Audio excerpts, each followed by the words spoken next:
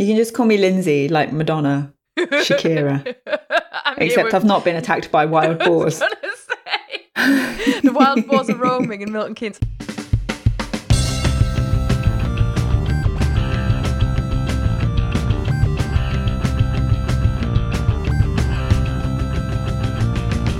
Welcome to The Fluent Show, a podcast all about learning languages and reaching your potential. My name is Kirsten Cable, and I'm here with my wonderful co-host, Lindsay Williams. Whoop whoop! And together we talk about languages and communication, curiosity, and enriching our lives through the challenge of learning something new.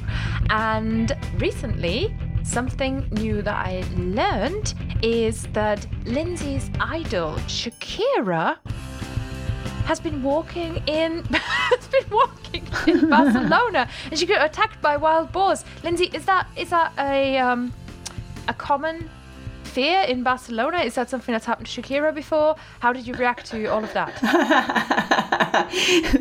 You want my hot take on the Shakira news? Your hot take on Shakira. Honestly, like when Ashley said, "Oh, how have you not heard this headline?" kind of shouted from the other room, and I thought, "What headline?" And then I googled it and very quickly found out. I wasn't surprised to learn very quickly that Shakira survived because Shakira's Shakira. Like, do you think she had sort of, you know what I mean? Self-defense skills? Oh, she's just yeah.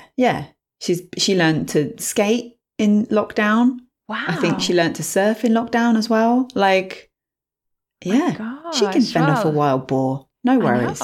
The thing that threw me about that was that she was walking in Spain, which made me assume that Shakira is living in Spain. Yeah, I think so. With her husband, Gerard Piqué. Oh, he plays for Barcelona. Oh, wow. Or played. I don't know. Shakira top skills. Maybe played. Okay, moving on from the Shakira podcast. Well, I wanted to start us on something light, something easy, because things are going to get so hot potato in here, listeners. You're not even going to know where your head is at. We have got a major topic, and I'm just going to read you the title of the article that instigated this. It's called "Who Pays for Cheap Language Instruction?" Whew. Ooh, maybe you've got thoughts. We've got thoughts. We've got all the thoughts, and they're coming at you very, very soon. But first, let's catch up and let's give a shout out to our sponsor. Talking of cheap language instruction, talking of very affordable language instruction and pretty good language instruction, I would say. And beyond that, it's not really instruction, it's practice. And that's what I really love about Closemaster, our language sponsor for this season. So Closemaster, it is a gamified app. Oh, we're going to be talking about gamified apps later on, but it's a gamified app where you focus on practicing your language learning skills by practicing vocabulary and context. And it does one simple thing, which is the CLOZE, CLOZE exercise, which is essentially fill the gap in this sentence. My Welsh teacher does it with us every Thursday. It's called Llenwi Bylchau in Welsh, and we're doing Llenwi Bylchau all the time. So this is a tried, tested, proven, I want to say traditional, but that's not very attractive, is it? Time-honored, there you go, time-honored exercise that really keeps things fresh as well. And it helps you think creatively and think in context about your vocabulary. So this is really brilliant. And Closemaster, we particularly love it because they've got over 50 languages on offer that you can work with and 190 language pairings. So because a lot of the content is generated from, it's called Tatoeba. Yeah. From this big database, there's loads of language pairings available. So you can absolutely give it a go and try it out. So if you like practicing with language apps that focus on vocabulary and you want to keep your skills sharp and practice the things that you have learned, maybe not for cheap, maybe for cheap, then definitely try this out. I've got a video for you at closemaster.com/fluentshow, and I'm going to spell that out. For the Americans, CLOZEMASTER.com/fluentshow. And for the Brits, it's the same, but the Z is a Z. And I'm never going to get tired of that. So dig into this app. It's free to try out. Thank you so much to Closemaster for supporting the Fluent Show. Whoop whoop. Yay. Lindsay, have you been close mastering recently? Have you been mastering recently? What, like just learning in general? Mastering? Oh, I guess. Yeah, a little bit. I had I had a lot of Russian lessons over the summer. August was always going to be this busy month of like 2 summers basically squashed into one with everything being cancelled last year. And so I knew this. And so to make sure that I did keep up with my Russian, I just booked lessons. Basically, every day I was going to be at home, I booked a lesson on italki, which is something we'll be talking about later today. And Dun, dun, dun. and yeah, it helped because it just made sure that I was connected to the language. I was keeping going.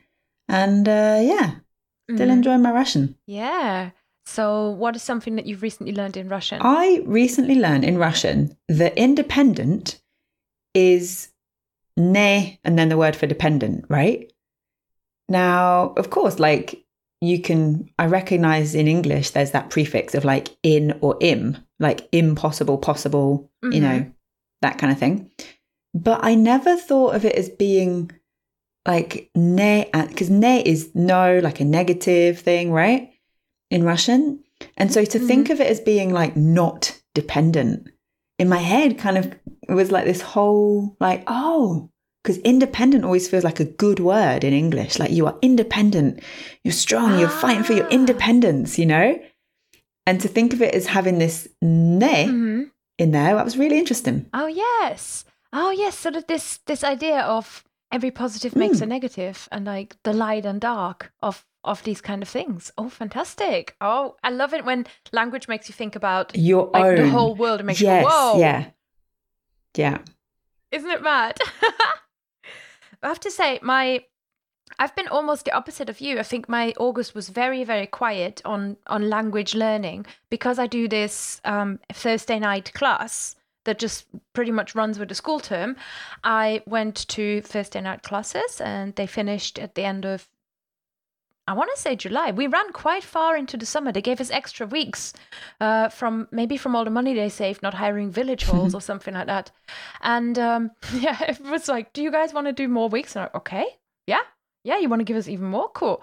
And but it started up again in September. So I'm back on the old Microsoft Teams language class with lots of people, and that's really fun. And I have to say, the best thing that I've recently done in Welsh, apart from actually going to Wales and ordering chips, was that I watched one of my favorite things on television, and I think this might be a bit weird that I love this so much, but I really, really enjoy watching sheepdog trials. Ah, that'll do, pig. You That'll know? do. No, it's sheep, isn't it? Yeah, but that's what it is in Babe. It's for those of because Babe, oh, he does.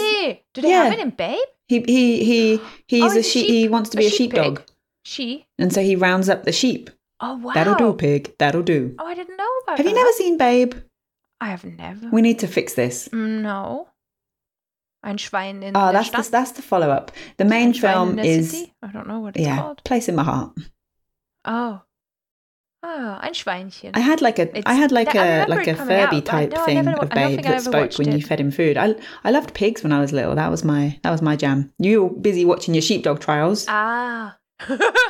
No, because I never knew before I moved to the UK. I never ever encountered this thing. So to me, it's this like, it's kind of a very British thing. It always comes around in sort of September, and they're often in Wales. But I was kind of like looking around what S4C, the Welsh channel, has to offer, and then they had the Cwn Defaid, I think it's called. They had the sheepdog trials, and I was like, oh wow! And it's completely different on the Welsh channel, because when you're watching it in the English television, it's sort of like a commentary. Like they take it quite seriously as a sport, right? And the Welsh do too, but you get all these home stories with all these different farmers, where it's like, one of them, he had a dog called Putin. Oh, like, and he was telling like all this Canadian stuff, like old guy chips with cheese curds. No, not Putin. I don't think Putin, like P U, the W. Oh, like a Welsh word. Okay. Of course, that makes sense. Yeah, like a Welsh word. Yeah, it's a Welshman. And it was just this old man telling a story about, his dog Putin. And to me, it's like, is that dog named after the Russian guy? Maybe it is. Vladimir the dog. Unclear. But it's just all these home stories, and you get all this like background information about the farmers, which I found fascinating. But then they did talk too much over the actual best bit, which is just someone walking along and whistling and going, "Here, boy, here." And I just have you seen Travels with My Father with Jack Whitehall? I think they do sheep herding in Wales. I saw it, but it's sort of, I saw where they went to not the UK. Well, they've just done the UK and they went to Wales and did sheepdogs. And I found them. That sounds weird. I know the point is that they're condescending, but they're a bit condescending, aren't they? Yeah, some of it's a little bit staged. That most certainly.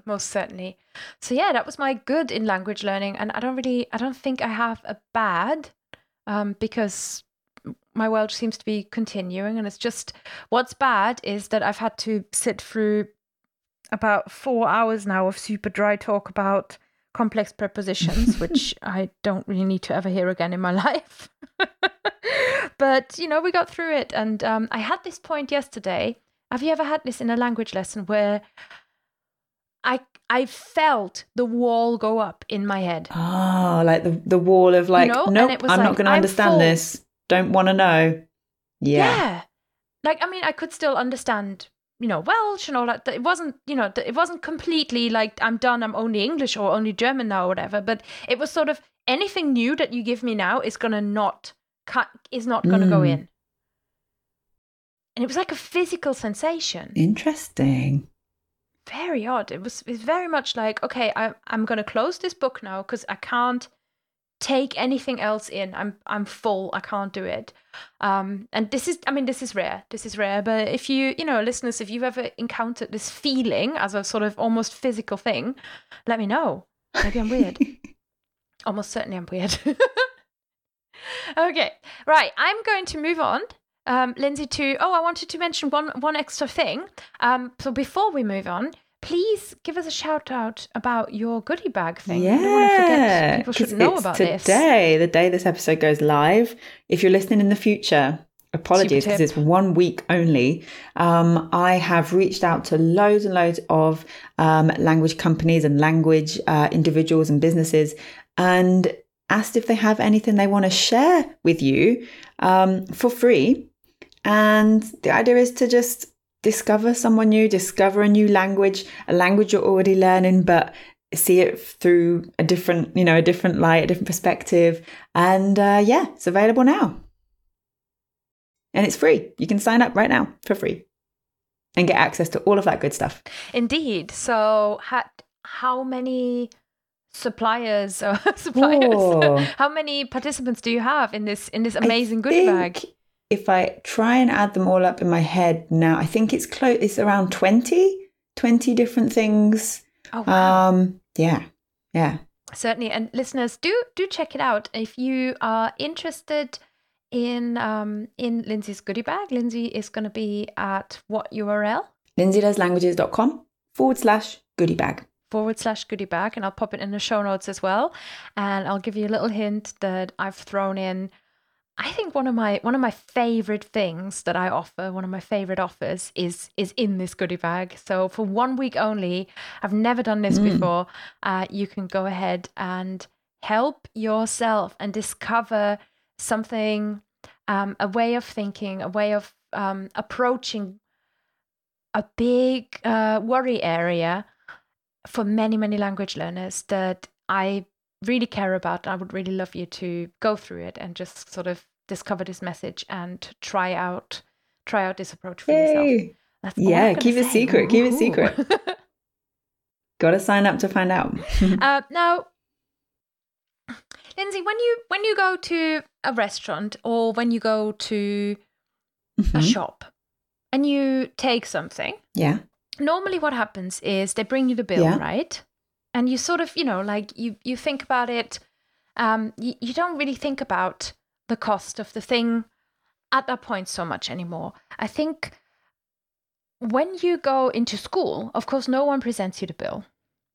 And I think for a long, long time, there was this big gaping, I would say, hole between language learning in school and how we know it in school being given to people for free, as it should be, and adult language learning later on. And people used to think like language learning by yourself has to be extremely expensive, like it's unaffordable, it's actually not doable. And then something happened and the internet really happened, and now everything is different. I feel like we need to, and we're going to in this episode, do a sort of taking stock exercise and try and untangle something that I have found incredibly well written, this article. This is really, really good. It's called Who Pays for Cheap Language Instruction? And sort of gives a well-researched and I would say fairly depressing assessment of where the language industry is at. And I'm gonna start this and just tell you, I know the language, sort of online language learning industry is an industry, but I don't think even I, working in it, had thought about it in the scale that this reveals, if this makes sense. That makes sense. Yeah. Yeah, because we sort of, we're sort of doing our thing, and especially as independent teachers or independent content producers or whatever you want to call yourself, as someone who works independent, you're kind of doing your You're thing. doing your you own don't thing. think about it as this huge global industry. Yeah. But boy, oh boy, this is big. So I'm going to, this is a long article. Before I go into summarizing it and kind of sharing, and we can discuss the different parts of it, what was your impression when you read through this? So you just said about how there perhaps used to be this expectation of like when you're an adult, one of the reasons you can't learn a language is because it's very expensive. You've missed your chance when it was free in school.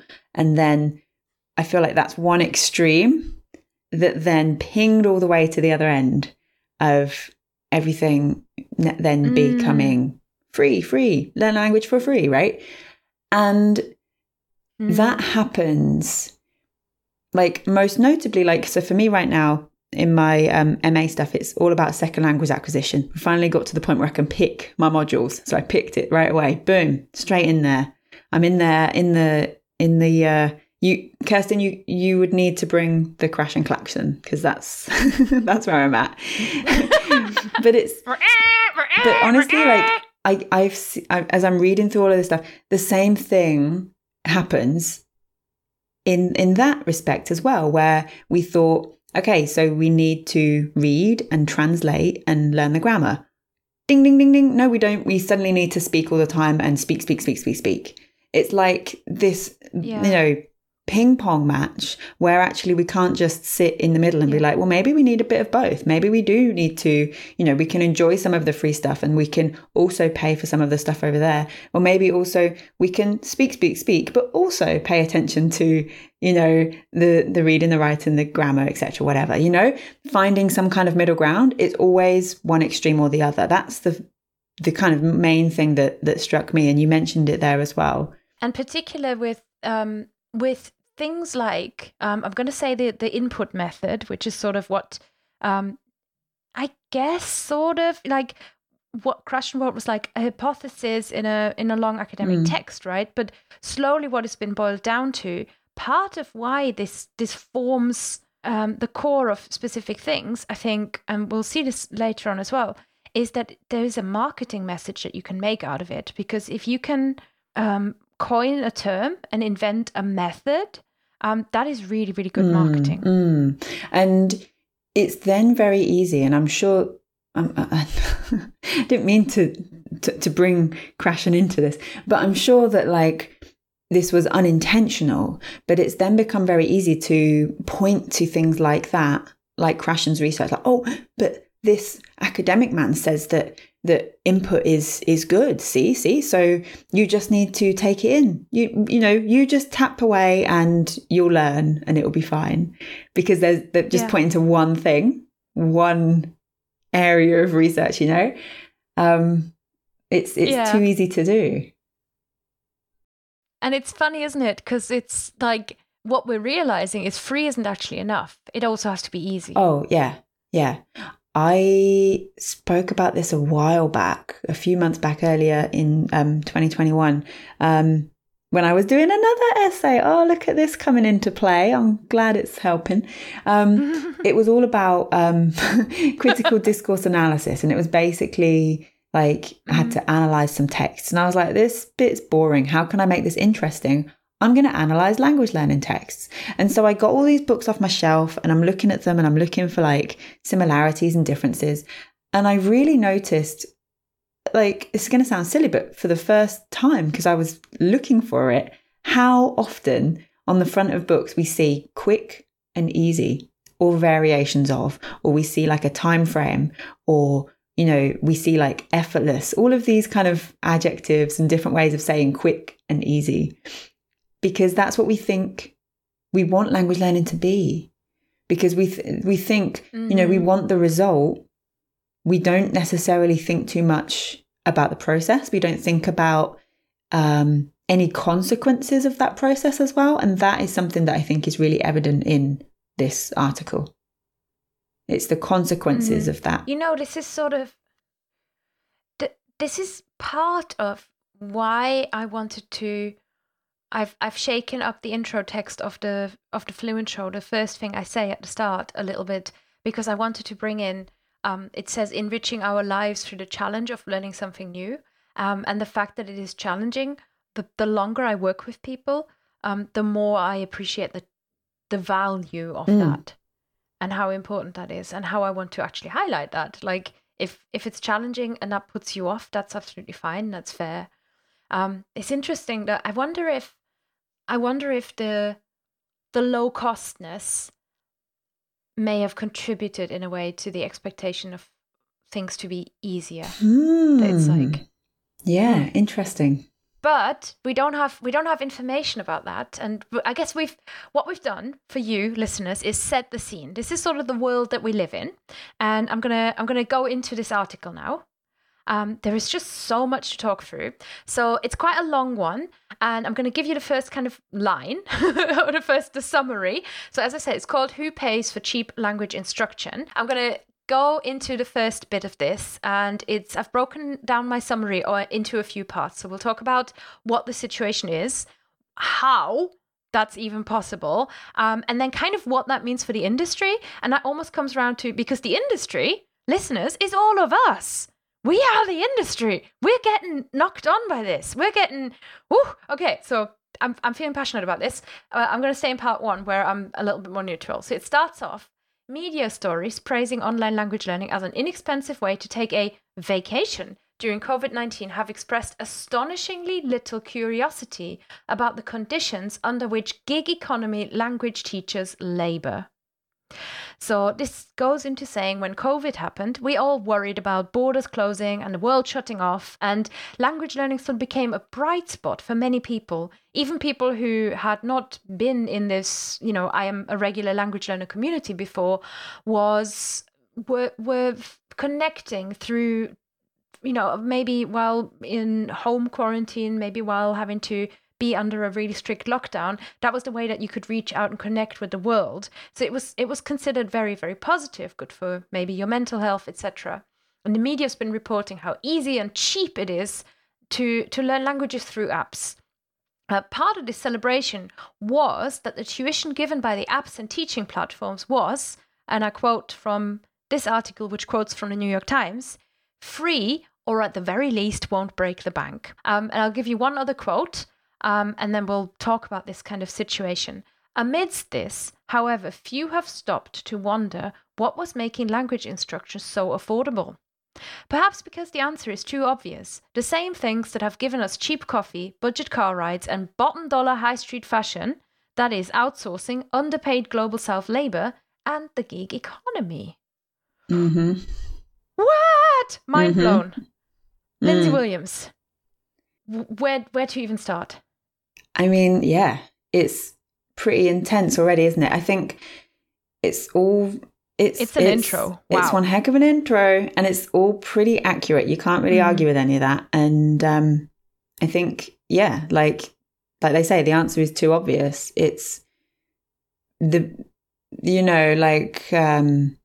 people think, Airbnb, that's what I want, but for this industry. Or, oh, Uber, that's what I want, but for that industry. Like, people just, as soon as there's an idea, kind of latch on and then try and reframe it into something else. And often, it's outsourcing, underpaid, global south, which I think is a good term. I like that.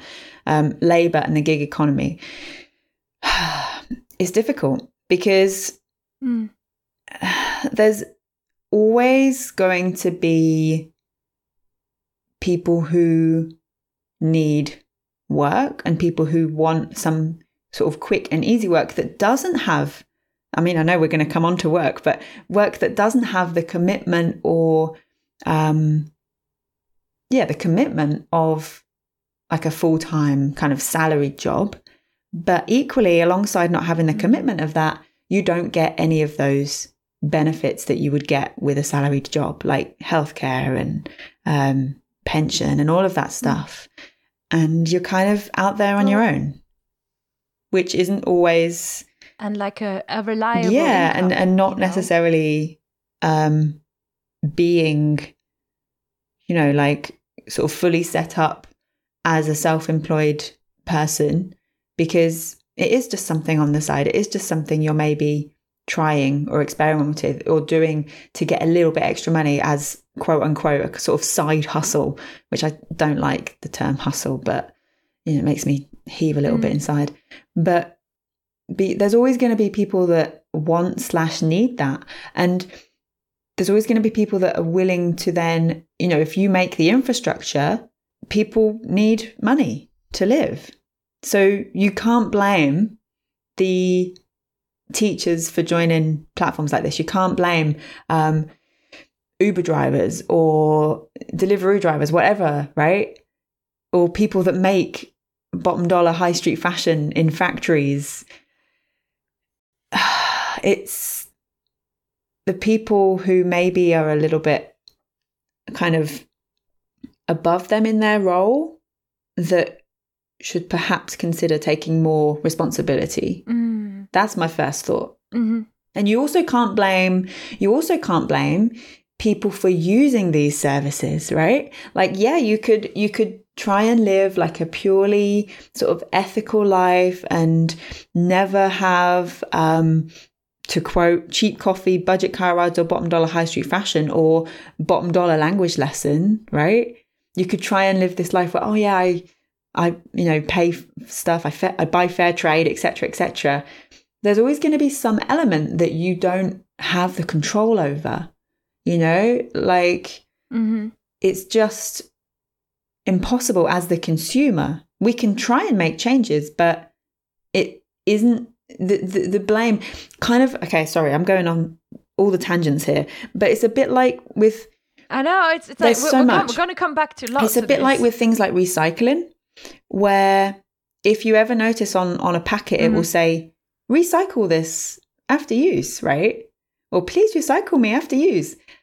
That's cool. That's nice. I'm made up of 12 components for 12 different things. Like, that's nice. Yeah, good. You should encourage people to recycle, but also maybe as the creator, if you like, of that plastic bottle, you should think about how you could package differently rather than just expect the consumer to do that and to take on that responsibility. Because what you're doing is passing on that responsibility. So lots of thoughts, probably too many all at once, but let's carry on. We'll do some more untangling. See, the thing that the introduction, I've read it a few times now, kind of thought about it and sort of, thought about how it all fits together. And the one thing that really stood out to me in this, and something that I have observed in our language learning kind of field increasingly, I think, is that the one mindset shift that I hadn't taken, I think maybe I had taken a little bit more because I am a provider, later we'll talk about the knock-on effects. We're all knocked on. Anyone who's providing services in this area gets knocked by this. But the one thing I hadn't really put two and two together is this: in language learning, we exist in an industry. And I think I often have really bristled when people have, I've heard this many times from various different learners, people describing italki as, oh, italki is expensive, or italki is too expensive for me. And I always bristle at that and push back quite strongly and say, italki is not what you're paying for. You are paying the individual teacher who is doing work and having to support themselves. It is not, italki doesn't actually set rates, prices, or anything. It's a platform. It's a marketplace. And that was always something where I felt like, we have used these services. And all of us do it, like you download an app, you download another app because they're free. Like, why not? Try them all out. And you think of yourself as, well, I need this. I think there's a certain sense of the way this New York Times quote really, it gives me that sort of, it's free, or at very least it won't break the bank. This sort of, what's to lose? Like, we are entitled to language learning education because we are doing a noble thing by learning a language, and thereby that entitles us to not think about the bigger picture. And you're right, there's the teaching platform, we'll come to that, outsourced labor and the kind of economic injustice, I'm going to just say it, or put it, aspect. But then to me, there's also the other aspect that of the apps, how the apps are made, and the complete and utter devaluation of the actual product, which is the work of the people who make the language courses. But that is the least valued labor in the whole ecosystem, because what you're really engaging with is actually the gamification and the development. And you choose the app, not based on, like, it's completely, the language itself can't be valued. We know that. And therefore, as a consequence, what happens when it's datafied and gamified and delivered so conveniently and easily is that the labor around the language also isn't valued anymore. But that's actually people doing that labor. And I think that's really interesting. But that line between the cheap coffee and the Uber and the marketplaces and this sort of industrial concept, because everything is free at the point of delivery, I think it's very easy for us as language learners to not think of it as if we're in an industry. I look at a lot of things and think, what? It's that price? That should be way more expensive. Coffee is a brilliant example. Mm-hmm. Brilliant example. Mm-hmm. Like when you see the process of coffee growing and being picked and then being dried and being washed and being roasted and then being packaged and shipped, like, you're going to sell that for what, like £5? That should cost like way more. My goodness. But because we've been so, and like, this is what I mean when I say it's not the consumer's fault. Like, we've been kind of conditioned, if you like. It's like the water. Yeah, we've been kind of conditioned to think, oh, well, that's the price of coffee. So if it's more than that, it's expensive. I don't want to pay that. Whereas actually, when we start to question, then maybe we can begin to think, interesting. Yeah. So it's commodification. And then I think with the language learning industry, it hits even harder. Like it hurts even more, because when you think about it, what the commodity is something that you can't touch. So it's not even like, a cheap whatever, like a $5 top or something that you have shipped to your house and stuff. That's still a thing you can touch. But we're talking about invisible labor, and something that is completely invaluable. Yeah, it is worth nothing if you don't interact with it, right? So you as the learner have to do some work, and that makes it feel even more like everything that allows you to do that work, because you're the one doing the work to learn, it makes it feel like everything around providing that work should be free. But then what makes that damaging is that when you say like doing the work, I'm going to kind of quote unquote that, because it's like, if you're just using an app, say, and you're thinking, okay, I'm going to learn a language with this free app, cool. Tap, you're tap, tap. doing a lot of you're work. Not doing much work, but then you're also thinking, this isn't working. So I can't learn a language. Maybe I don't have the gene. Maybe it's not meant for me, etc., etc. And potentially you're then not going to think about investing down the line into things that actually could help you learn in a deeper way for longer with better results, because you've thought, well, I tried it for free and it didn't work, so why would I pay for it? I think, definitely a rant for a different day, I think, is people mistaking, and this is very much, I'm just going to come out and say, like, I think Duolingo in particular is something where I see it bad, but they're not the only ones by far, is the implication that something that is a language brain training game is the same as instruction, like fully qualified instruction. Even though there are many volunteers doing the instruction. So I'm going to come on to the next bit now. Did so much work summarizing this article, so I'm going to try and stick with, somehow we'll try and stay on track. So the question is now, of course, like, how is this possible? And maybe ask yourself the question for the first time in a while, how is so much of this stuff free? And here, I would say the article focuses on Duolingo, which is not wrong, and it's not that they're the worst or whatever, but they are by far the market leader, and they're making so much money. Okay, so working conditions and pay are often not addressed in all these articles about how affordable language learning is now. And this ecosystem doesn't benefit anyone teaching the language. It devalues the teaching work. So here is the first quote from this article that for me was something, again, I just feel like when I first saw the headline, I was like, told you so. But then I felt, when I actually read it, it's not told you so, because they're saying it's so much better and so much better research than I ever even had the sense of it. But these are all things that I've seen once and then probably filed in my head under, I'm a bit uncomfortable and I don't know why. Okay, so whether a company oversees a language learning app, a live tutoring platform, or some hybrid, a perusal of its job listings and employee roster will lead inevitably to the conclusion that the majority of its permanent employees are software engineers and interface designers, followed by marketing professionals, data analysts, product managers, accountants, linguistics researchers, and leadership.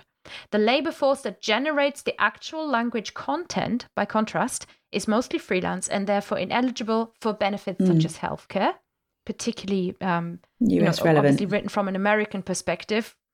Yeah. And then kind of goes on to summarize that teaching languages as such, the actual teaching or curriculum development and all the really, this is qualified, super qualified work in a way, but it's become so devalued that it's become precarious. We've already talked about, job security. Some people may want that, but many people need a regular income, right? It's underpaid because there's this pressure to compete globally, and it becomes exhausting for the language teacher. So this is the working conditions that, and I would say I have spoken to teachers, and it's not 100%, the rule that everybody struggles with this, but these are problems that I regularly hear teachers complain about. So this is not unrealistic. And then the apps in particular. Can I just add something to that as well? Yeah, go ahead. I've noticed, and especially over the past 2 years at this point, basically with coronavirus, there's definitely, when there are jobs that are by their very nature quite altruistic, teaching, nursing, medicine, those kinds of things, it becomes almost noble to go above and beyond and to work more hours than you're expected and to give, because you have this built into you as a person who wants to do that for a living. You're naturally quite an altruistic person, right? You want to give, you want to help, and that is very, very easily exploited. And on a national scale, at least, they then get branded like heroes. We're going to clap for carers. It's like, well, clapping on my doorstep on a Thursday 8 p.m. is not going to give that person more money in their paycheck at the end of the month. That doesn't really help. Yeah. It's just, it's professions like that are very easily kind of held up as like, oh wow, aren't they wonderful? But then you're expected then to constantly be scrapping and giving.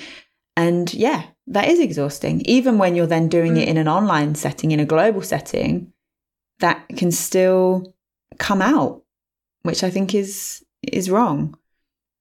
Yeah.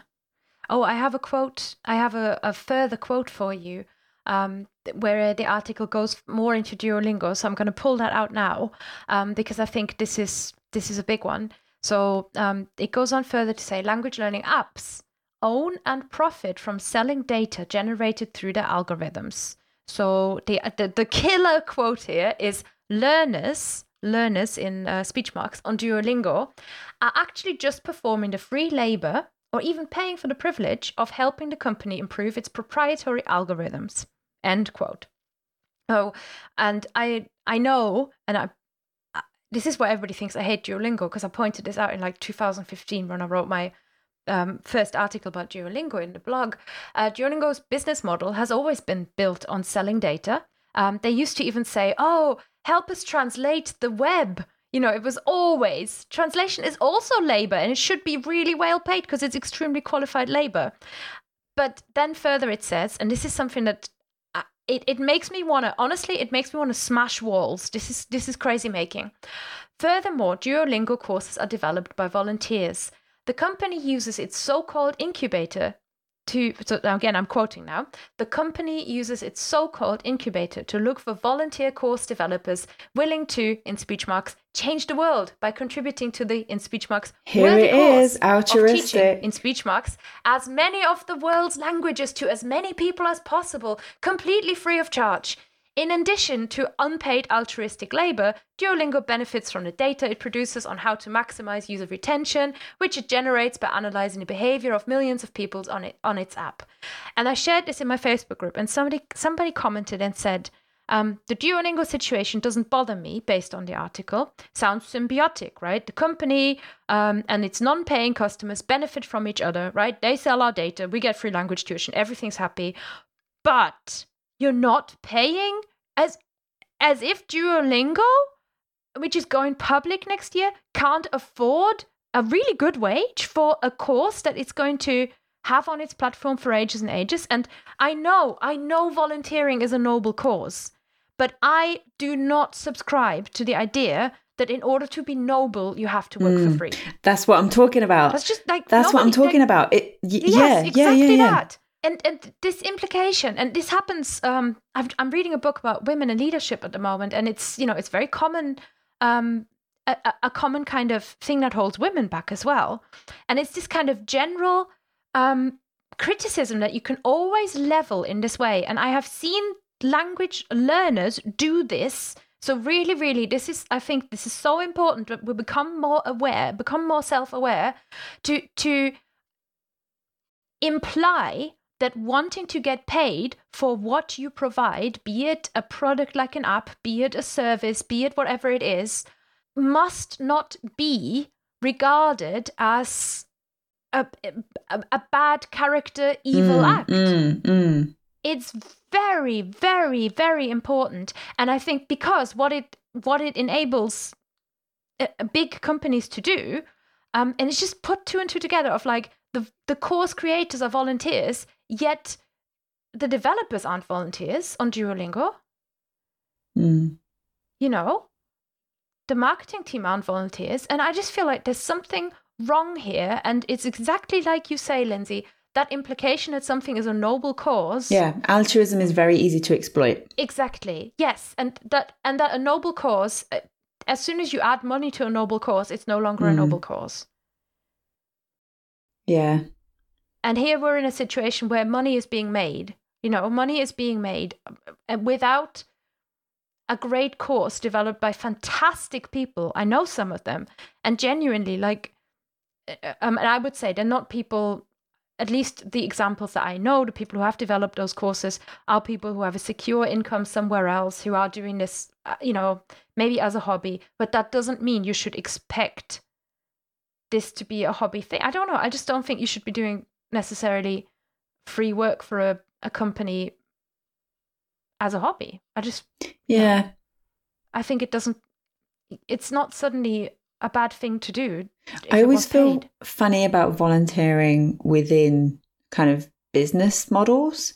Like volunteering for me, like I just, sort of looked into some volunteering options and started volunteering locally with like a sort of refugee support thing, right? Because that's not a company. They are like, an organization. They're not funded. They have to raise all the it's a very different thing. And it's a really small team. And yeah. Well, there's no venture capitalist wanting exactly. There's no one at the top kind of making money from that, right? So that is, to me, what volunteering should be. The minute that kind of money becomes involved and someone is making money somewhere, then everyone along that supply chain essentially should be appropriately, financially rewarded for what they're doing. It's a separate thing. And I always struggle with that. And maybe there's like an element of kind of Americanness in this, in the sense of like internships. Like, I think they happen in this country, but I would never do an internship. I'm not going to work for free. I know there's certain industries as well where you're expected to do that, right? Like maybe media and stuff, but I'm not doing that. You know what I mean? Yeah. That's weird. Why do we accept that? I'm sure there's a clout to saying that. I'm sure there's some clout to saying that you've developed a Duolingo course and stuff, and I'm not denying that. And I'm not denying that the motivation to perhaps your endangered language, perhaps your small language, to give it that enormous global platform. I'm not saying that's not worth anything, but I'm saying they've got the money, you're working, they should. I don't know. I don't see how that excludes each other, but okay. But this sort of, again, it all contributes to this constant sense that we're sort of feeling around here, which is that, well, education should be free, but what that has created is this is a big devaluation of the actual labor involved in the language industry. But also what that then creates, and I think I touched on this earlier, is less of a commitment from the learner side as well. Oh yeah. Which, 100%. Which is fine. Like you can totally like dabble in a language on Duolingo, like that's fine. But if you like want to learn a language, at some point you're going to need to invest more than just a few minutes a day, tapping away, whether it's money, whether it's time, whether it's going to a place, whether it's, working in a different country, whatever it is, if, you're going to need to invest more than just those few minutes. I agree. And I mean, this article and our discussion, this is even bigger, right? And we can go back to this one in the future as well. This is an article in a sort of economical context, and they're talking about the economy, not the pedagogical knock-on effects. But Lindsay's very right. There are pedagogical knock-on effects that impact the learner, that make the learner experience, can make the learner experience worse. It's not everything's automatically better because it's more and it's cheaper. Okay, so I'm going to come to the next aspect, and we're still in the house. So we've talked about the things that give us this cheapness, and that number one, the apps can actually make money because they profit from the learner behavior. They learn an awful lot through all this gamification stuff about how to retain users, and that is data that they can sell. And number one was the general working conditions, and who gets a job and who doesn't get a job in this economy, like an actual well-paying, let's say like you work for, if you're Silicon Valley, like startup paid job.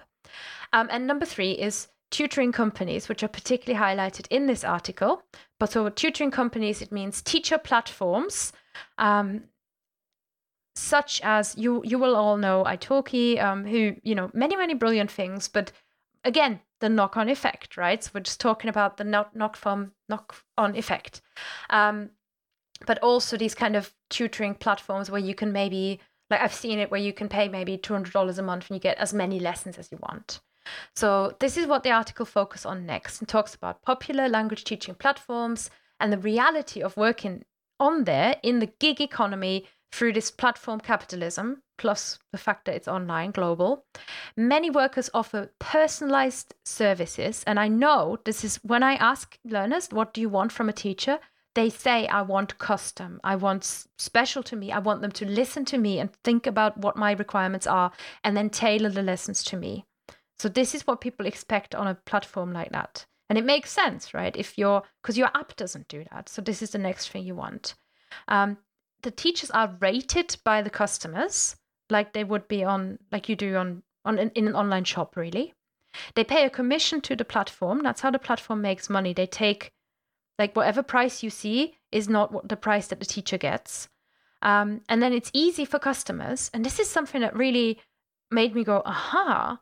It's easy for the customer to always find another supplier so that the tutoring relationship doesn't really build.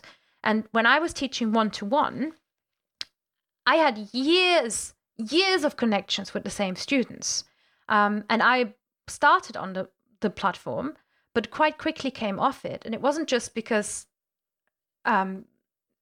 it wasn't just because I wanted my price to be this or that. I was happy with that, but it was because I felt I didn't want to feel so interchangeable. So here's how the article puts it. They say the overabundance of offerings encourages customers to try out new workers instead of developing lasting relationships. Worker compensation is seemingly self-set, but in reality depends on the ratings, location, the supply and demand dynamic for each language, as well as economic circumstances such as customer or underemployment.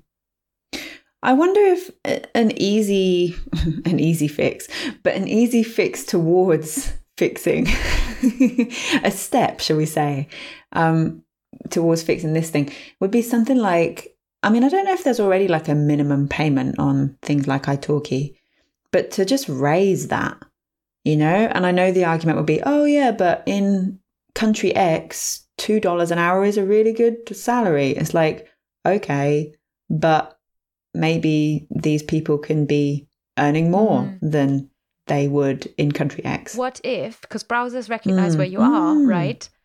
What if it gave a conversion? That feels complicated, but potentially possible. Because there is the global pay index. There's this thing called the burger index. Oh, wait, you mean so this is how much a Big so you Big see Mac like costs. yeah. So it would say like what they would be earning if this was in your country. That would almost instantly break the attractiveness. So they would never do it because it's not good business. Yeah. Because the cheapness of the tutor is part of the attraction. It's something that, again, I have pushed on this forever and I've pushed back on this forever and ever. This kind of implication, like, oh, you can get cheap lessons on this and this and that. And it's true. And it's not like I haven't looked at the prices and gone, oh, you know, I can save a $5 on this lesson or that lesson. But I try to push back strongly on the kind of discourse about this, like that choice of words. That's not what you should think about first. Yeah, with a teacher. yeah. But yeah, what if that showed the burger index and it just said, this teacher is based in Colombia, where the average wage converts to blah, or something like that. That makes you think a little bit more. That would just to like remind calories on a menu. Yeah, but I think people still like it's tricky. But the thing in there that really stood out to me is this is where it really becomes basically Uber, except the relationship between a tutor and a student. We've previously talked about ghosting, right? The relationship between a tutor and a student is powerful and contributes. We're at an invisible price that the learner pays. It contributes to the learner's progress. The better your tutor gets to know you, the better they're going to work with you. The more you're going to become like this sort of accountability builds, the partnership builds. And for me, when I was tutoring, I think that was probably one of the reasons I came off platform, because I wanted to really signal that this is a partnership that I am building together with my students, and the interchangeable nature here of and describing them as a worker, like is it really makes it visible, something that we kind of know, but don't maybe necessarily put to the front of our minds when switching teachers. And you know how we say, oh, just try out 5-6 different teachers. That means 5-6 different teachers have one lesson with a student and that student ghosts them. And that might happen to them 5 times a week. And that at that point, they don't know if they're getting paid anymore. Like you're getting paid for one, and you can't really rely on anything. You have to ask students to rate you positively. You fall to the bottom. You have to start with lower prices and all those things that we know is sort of the game that we have to play. is not something that necessarily we think about. And something else on this is we talked earlier about how it makes it easy, right? This makes it very easy because I really, really tried when I was learning Russian. I tried to make a really conscious effort to find one independent tutor, not on a platform, working for themselves, that I could work with. And maybe I didn't look hard enough, but I looked around and there were some things, like there were some people I found that had like group things, and there were some things like that, right? Courses and stuff. But I was looking for like a one-on-one tutor to meet with once a month, once every couple of weeks. And I messaged a few, and what I got back was a lot of italki profiles. And that's fine, but it also made me sad because I was really trying to find something else, away from this. But not only is it easy for a learner, as a teacher, you don't get seen anymore. Not only is it easy as a learner, it's easier for a teacher also then to just use this to manage scheduling and everything else. And we talk about this in OTSK, in Online Teaching Starter Kit, about a lot of the times about that transition, and how do you kind of move when things have been relatively stable on a platform. How do you suddenly go to then marketing for yourself, scheduling for yourself, taking the money yourself? Like there's a lot of steps that it makes easy for the tutor as well. So there's benefits, but we often don't see everything that this article is discussing in terms of the weaknesses. And it's maybe we see them, maybe we ignore them, And it's not it's the other thing, like, I use these things. I use Duolingo, I use italki. It's not like they are bad and ethical language learner must never use any of these things at all. You have to make that decision for yourself, but also without applying too much guilt, in the sense that you didn't make this system. That's what I mean when I say you can't blame the consumer, but the consumer can certainly think about, where do I want to learn? Who do I want to learn with? How do I want to do it? And see if there are any changes that we can make as individuals. But know that it's not just on us, I think I like, there's a sort of like, this article definitely doesn't paint the language learner as a bad person. So we're just going to say that. Something, I'm going to dig out a message that somebody sent me a while ago, because something that you're saying there's something about the way that this makes things just makes everything a bit easier. I don't know if I'm able to find it. It was on Instagram, so it's how I'm having to remember the person's message. I'm gonna have to paraphrase, but what they said is, I don't know why I'd have to invest any money when I'm not going to stick with the language for long. And isn't that a little bit fast fashion in a way? So how we say dabbling is good, right? Because it makes you interested. No. But dabbling encourages all these disposable behaviors. The idea, like, not saying dabbling is bad at all, but if you're going to dabble, you're booking 3 italki lessons and you're like, oh, I had a wonderful time with Hindi. And now, wham, bam, thank you, language, goodbye. And what it encourages, though, and particularly for minority languages, it encourages a sort of disposability, because you're not going to seriously learn Hindi.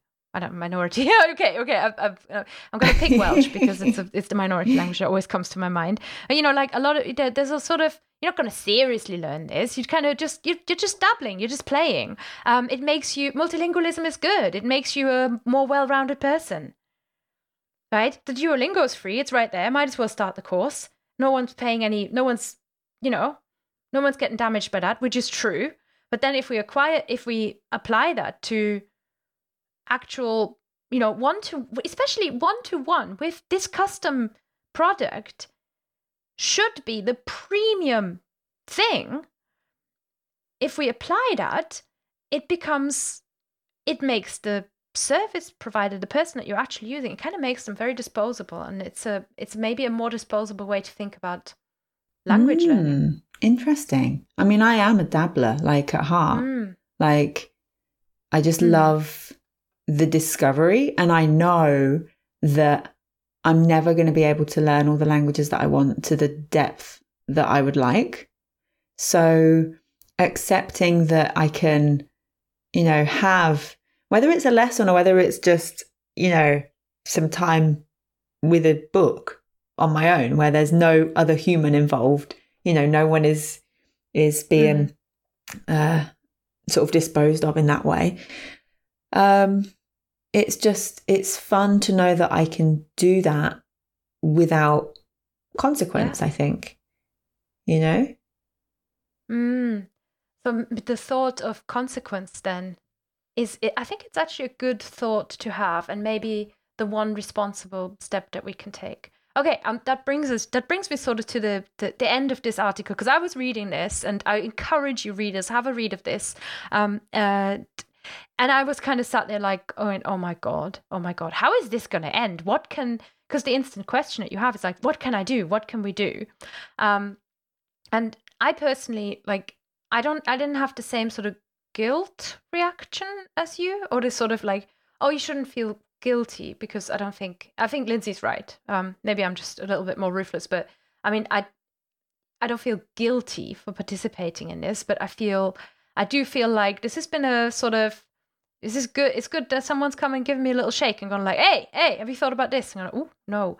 Especially because multilingual people and all these people who we know in the language learning community are actually people who care about ethics.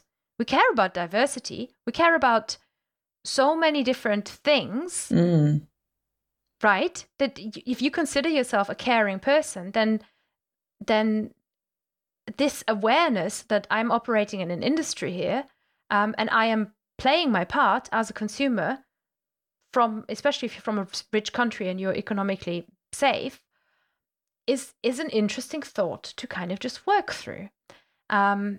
As an internet user, don't you think as well? There's also an element of that of, language learners generally being or wanting to be quite ethical and quite global thinking, that then makes it feel like we talked about the idea of nobility. That then links back to that of like, I'm doing it for free because this is the good thing to do. This is the ethical thing, and I'm a good global person. Do you see what I'm saying? I think you mean, if you're saying it lays more pressure on the teachers to make themselves more available and maybe not enforce boundaries as well, and to drop their prices. That's exactly what I'm saying. Because it's such a noble cause, and because your student is such a lovely person for even deigning to engage in your language, then I think that's something that can happen. It is depressing, isn't it? Okay, it's depressing. Right, I've got more quotes. They're a little bit less depressing. No, actually, they're not. Okay, so the conclusion that this article comes to is the language industry is suffering. I think that's my summarizer's slight editorial comment there. Language industry is suffering. We are all suffering. Service providers, learners in the system. The one maybe aspect that isn't suffering is the sort of corporate environments who take a cut and who mine algorithms, etc. So we all love multilingualisms, but teachers, translators, and interpreters are consistently underfunded. And then something that the article touches on is that in traditional education environments, such as universities, they often talk about global learning and, open to the world. And again, that nobility comes through, that sort of noble cause. We're also open. But at the same time, language departments are among one of the first to be cut. Yeah. First to be cut. And generally language education, especially in English-speaking countries, like when I see what's going on in the UK, what's always gone on in the UK, it's just really underfunded. So even in the traditional system, what that results in as a language teacher, your job security doesn't feel quite so secure. Maybe you start side hustling. Maybe you start offering a few lessons on the platform. And then that exacerbates the problem, because now you have a qualified, experienced teacher with classroom experience as the top, say, product, who sets their price here, and then everybody else has to kind of cascade down. And that's an issue in itself. But again, even the fact that a language teacher in a traditional system doesn't have security, it's again this sort of sense that it's a weird situation where we talk of valuing this so much, yet the economic truth is it's actually getting devalued. And the final quote, bring your tissues out because you're going to cry. What the article concludes is, we have put up with products inspired less by linguistic justice than by game design. We have acquiesced to corporate cognitive science experiments that harvest and mold our habits as data.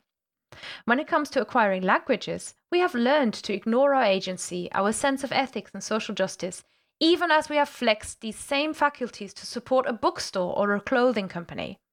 Simply put, we have consented to being the consumers that the language industry wants us to be. Do you know what gives me hope, though, in that? Mm-hmm. Coffee. And it says... No, sorry. That was... You got to let me finish. It gives me hope I every don't drink day, coffee. Bookstore and the clothing company thing, right? And coffee. They're all really good examples of how things are changing and people do want to be more ethical consumers of coffee, of books, of clothes. These tides are kind of turning in other industries that changed first, if you like, right? You know, we've had fast fashion long before we've had fast language learning. And so maybe it's only a matter of time before language learners go, okay, how can I turn this around? How can I make my language learning as ethical as my book buying, my coffee buying, or my clothes, for example? I think I can see in the next 5 years the creation of at least one company that is the ethical sort of language learning company, and that being a new trend in the industry. I think that could come. It's interesting that you talk about fast fashion because it's true. And with clothing production and clothing factories, I once read this was interesting. It's like you can trace around the world almost where the real poverty is, where there's a lot of poverty, and where a country is possibly going to emerge in the next sort of decades, because like you're thinking of the cotton mills in northern England, and the clothing production in northern England, which was entirely, terrible working conditions, people living in terrible slums, terrible, poverty and stuff like that. And then at some point, this country got richer, and then it started going, maybe to Eastern Europe, and then it started going, it's gone to China, and then it goes to Bangladesh. So wherever the clothes are made is where the poverty is, basically. And I certainly don't want it to ever become a thing where it's like wherever the language teachers are based, because there are certain platforms where it's like, particularly the article mentions the Philippines, for example, where English levels are high, and there's a lot of poverty. You don't want the world to become where the languages are taught, that's where the poverty is. And I think that's the risk that this highlights. So I've got a few questions that the article advocated for. Do you want to hear them when you're out on the shop? Is this like what we can do? Because I'm fired up now. Okay. Yeah. I mean, there isn't really a what you can do, but it's sort of what you could think consider. about. Yeah. I think. Okay, so number 1, if the service is free, who bears the cost? Oh, yeah. Always ask that question. Everything. Always a good question. I often say, like, if it's free, you're the product. Second, is the provider honest about pay rates for teachers? Excellent question to ask. Particularly if you're going to look into, like, this is less for our, I think, podcast audience, because you wonderful listeners tend to be English speakers, but especially the sort of these English teaching factories almost. And I think in those environments, it's particularly prevalent that the working conditions are bad. Okay, number 3, are teacher positions disguised under such euphemisms as life coach, guide, or conversation partner? This one I find difficult, because Like if I think about italki when it's professional teacher and community teacher, I think that runs in the other direction, that I feel like I'm not like a qualified teacher. Like I've done a TEFL course, but I'm not a qualified teacher. So I always felt a bit like on eggshells about using the word teacher because I haven't done a PGCE or I haven't taught in a school, you know? So there's that. Oh, Lindsay, I've got an episode for you about that. There you go. I did one, yeah. I'm gonna link both of those in the show notes. So for our teaching friends, I think it's actually the other way around, isn't it? Because I'm looking at this word conversation partner. That's not something you'd expect to be paid for. That's not something. So maybe no, it's actually wouldn't. Are the companies using terms that make you expect less that you're working with a teacher? You know what I mean? Like so that they can drop the rates that they're paying these people. So it's actually not teacher. I think when it's a teacher, you expect to pay more than when it's like a guide. You think, they're just a full-time employee who's just So maybe these other terms don't devalue teacher. Maybe they add value to the term teacher because they distinguish it from conversation partner, etc., etc. Yeah, or maybe these terms, like you say, like teacher, we expect a certain level of qualification of, and then there's a sort of, there's thoughts around that. Whereas conversation partner is like, we just found someone that we can get for cheap.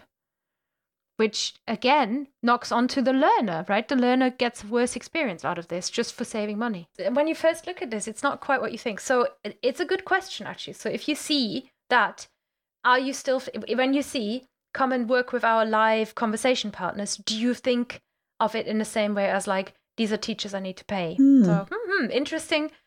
Next time you it is a good sort of next time you're shopping, just observe and see what it brings up in you. No judgment. Again, there's no judgment instantly of the learner. But yeah, you can sort of observe some industry behaviors here. Okay, next questions. This is a big one to me. Are career openings focused on software engineering, user experience, and digital marketing strategies rather than on teaching and linguistics? Oh yeah, okay, that's a brilliant question. Next one, and this one's good. Is the phrase native speaker privileged in descriptions of teachers at the cost of their training or expertise? Yeah, I feel strongly about this. Yeah.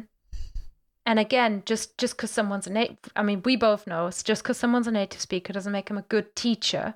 But if we're advertising this sort of work with native speakers, as if like that meant work with people who give you a great learning experience, not the same thing. But you can get much more native speakers probably for cheaper if you're going to look for a bank of people that whose services you can sell. Oh, this is depressing. Okay, last one. Is user data collected to run engagement experiments that fine-tune the persuasion of apps designed to steer our behavior? Woo! Great question. I mean, that's the internet. Let me just delete all the social media. This is generally a great question to ask that I think none of us ask enough, and all of us sort of go, la, la, la, la, la. Or is that just me? I think that's true. They are experimenting on us. And again, but it's a good question to ask. And it is a good question, when you download another free app, maybe investigate that, particularly if that's something you care about. And it's like the commenter in my Facebook group said, it's a symbiotic relationship. I know they sell my data. I'm happy with that. That's fine, right? It's not about... It's about choices, and it's about informed choices. And I think what this really brings up is, I think we can do more to be informed and empowered consumers in this environment and make choices that actually put linguistic justice first, not corporate cognitive science experiments, as the article puts it. Yeah. Sadly, that is true. Grim. And we don't blame, we're not, and I think you're right. I'm bringing it back to what you said about the pendulum swinging so extreme from one side to the other.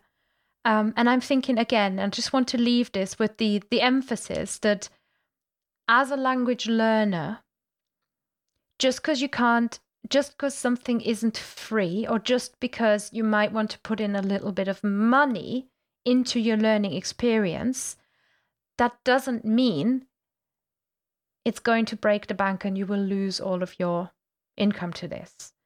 But, people have many, many enriching hobbies and enjoy investing in them. I think there is something in the fact that these aren't tangible things. I briefly spoke to my husband, who's a software developer, a web developer. Sorry, Christian. Anyway, he works as a developer who's, been a programmer for decades. And he was saying that it's with programming, this kind of happens too. And there is this element of it being something intangible, people not wanting to pay for apps, etc., because they're not a real thing.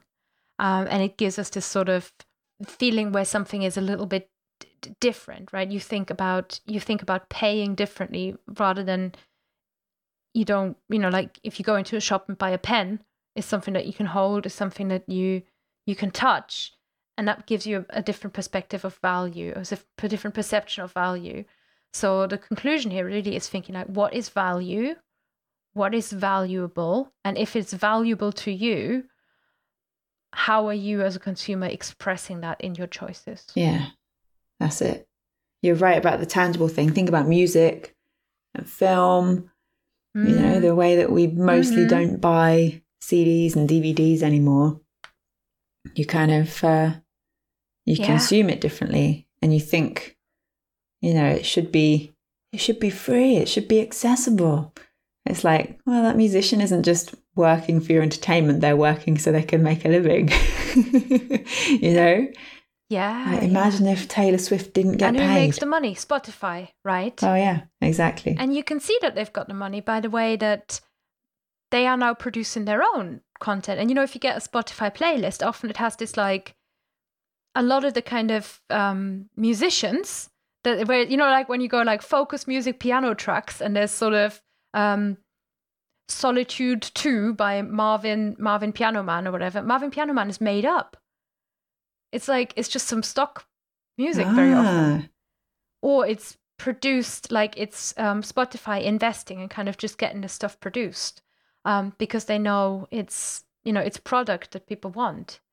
Doesn't make focus music any worse, but it's just these sort of things where you're like, oh yeah, it's a really good example that you brought that with music. We have seen this, and we have seen musicians pushing back and not being able to stem the tide. So this is a lot of this is the tide, and we're Taylor Swift. And just thinking about it, we are Taylor Swift. Well, we are somewhere in this world, and I think it's as somebody who works with language learners, who does do coaching-based services and educates myself about coaching, who does create courses, who does work with people and want to help language learners get the best possible results and experience. As a consequence of thinking about all this, there is also this level where I feel empowered. And I feel like, yes, I am operating in an industry and I can put my guilt and concerns, I must put my guilt and concerns about not being noble because I'm not cheap always. Because where I live isn't cheap. I don't need to justify anyway. I can put all that to one side. Right? Like, if we suddenly started talking about hairdressing as like the noblest profession in the world, and how beautiful it is to have a haircut and how it makes us all better humans, would we suddenly expect everybody to be a volunteer hairdresser? Like, no. We operate in an industry. Money is already sloshing around this industry. And we can take this as an empowering message as well as a message that makes us, at first, a little bit unsettled and disturbed. At least that was my emotional reaction to it. Exactamente. Ooh, okay. Learn that word on Duolingo. Listeners, I didn't really. I'm sure. Didn't really. I learned the word for parsnips. I'm sure you all have opinions and thoughts, etc. So if you want to share your opinions and thoughts, please do. I know this is controversial, crush and klaxon, hot potato, etc., etc. But do share what your thoughts are. Do avail yourself to this beautiful article. It is in the Boston Review, and I'm going to link to it. And it's not behind a paywall or anything. So someone has Probably somebody got paid How for noble. writing this, I hope. So, how noble of them. Yeah. Well, you're getting it for free. They're getting advertising revenue. Just if we have to really, really think about this, that is what the internet has given us. Don't forget, I'm going to mention it again. This show is sponsored by a language learning app where I have thought about where are they getting all their data from and how is this whole thing working. It's called Closemaster and is definitely worth a look.